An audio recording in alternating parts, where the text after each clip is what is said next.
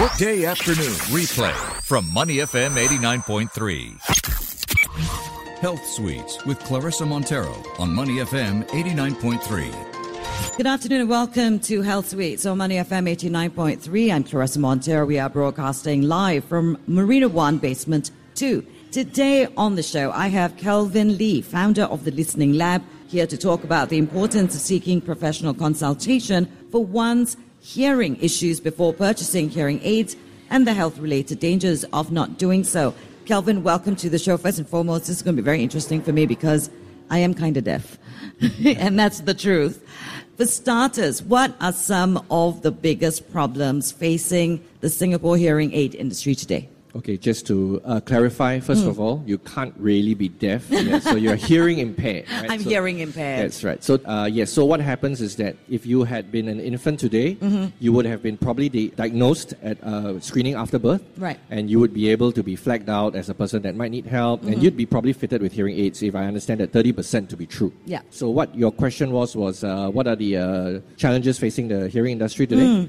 I think in general, it's the same in most countries in the Southeast Asian region, which is that hearing loss isn't a priority for many governments or communities. It's perceived as, of course, not a very critical loss of sense, which we can understand why sometimes, because hearing is very passive. Eyesight, if you lose your eyesight or you lose the sense of smell, that tends to be noticed quite quickly. Right. With hearing, it's usually a very gradual loss. So I think one of the big challenges is that there's insufficient awareness on getting the message out that the loss of hearing is actually a very fundamental function of actually being alive and communicating in general. Sure.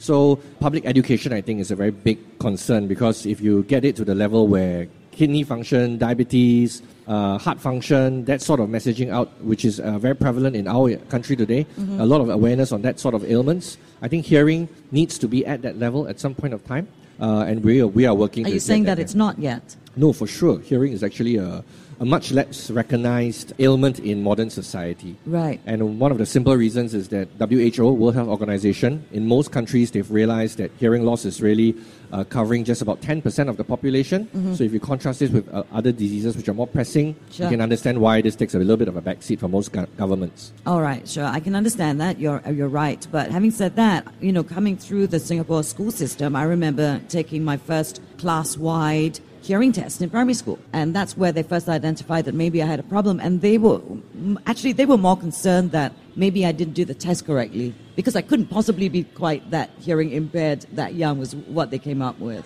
But because they started doing those hearing tests so early, I just assumed that there was going to be adequate follow-up, and if there were students who had hearing problems, then they would be dealt with.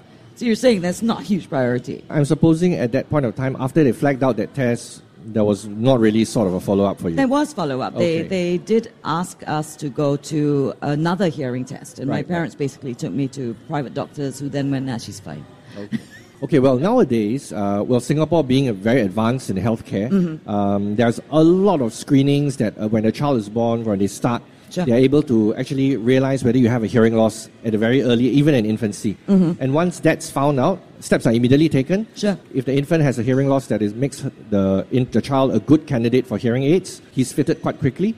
And once the child is fitted and he responds, all well and good, and rehabilitation will then follow up with a hospital audiologist and the departments of hearing. Right. Now, if hearing aids are insufficient, and this happens quite a bit, especially with congenital hearing loss, then a possible procedure for that might be implant of some sort, and a very popular implant for that is cochlear implants, where if the child has a hearing loss that hearing aids are not suitable for, and an implant can help him, a fairly simple surgery, between 45 minutes to 2 hours is done, where an implant is put into the child. The child heals from the surgery, and in about 2 weeks, an external device is paired with the implant, and the child is then able to recover up to 80 to 90% of his hearing. Sure.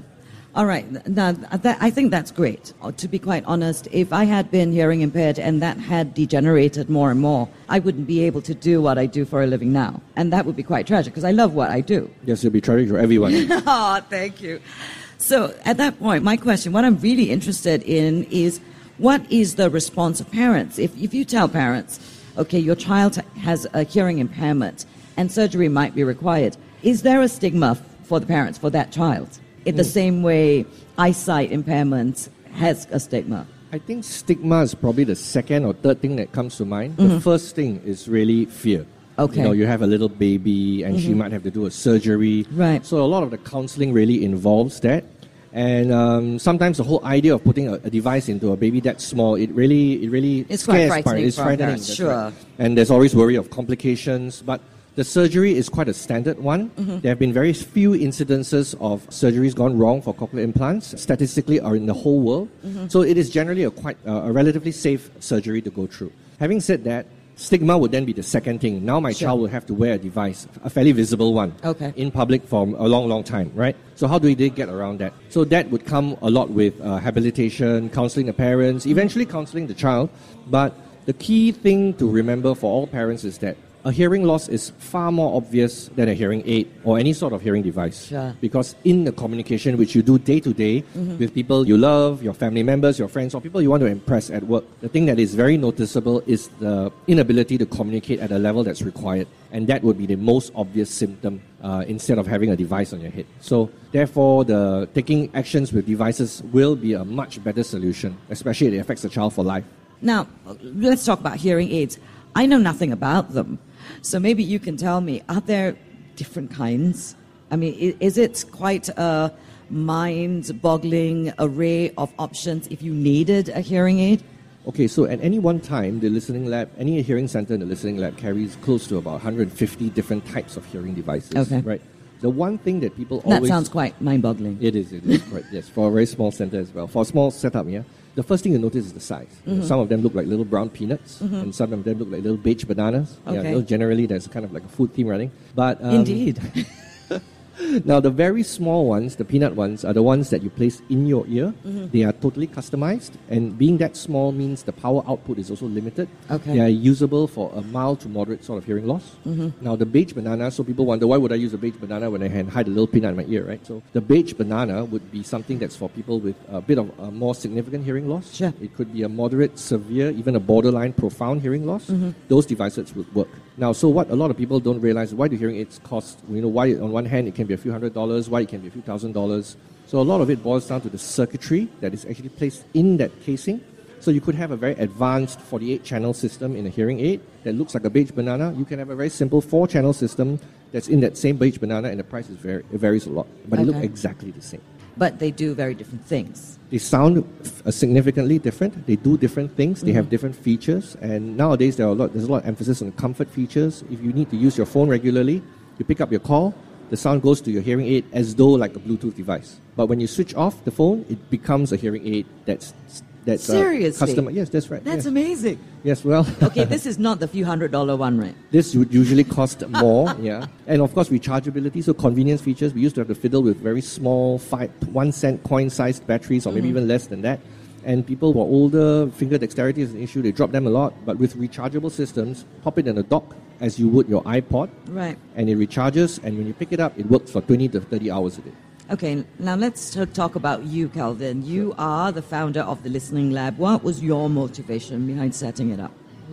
I had several motivations, but first and foremost was, of course, I saw an entrepreneurship opportunity. That was a very key part of it. I realized, as Malcolm Gladwell mentioned in his book Outliers, 10,000 hours to achieve competency. I'd maybe done 30 or 50 or something like that, many times more than the 10,000 hours. I was coming up with projects, I was running them, I was creating them. So at that point in time, I realized, why not do it for myself, right? I had the resources, I had the know-how, and that was the first step. The second thing was that I realized there was a market need. I wanted to really implement my vision of what a hearing care center or business service should be. Right. And I wanted it to be untethered from maybe an unhinged manager or different sort of creative ideas on how this could be done. Implementation direction. So I very much felt very strongly for my own vision of it. And that's how I got things going. Okay, so this surprises me because usually when you're looking at a business like this, there is somebody in your family or in your immediate circle that you're very close to who might have suffered a hearing disability that then you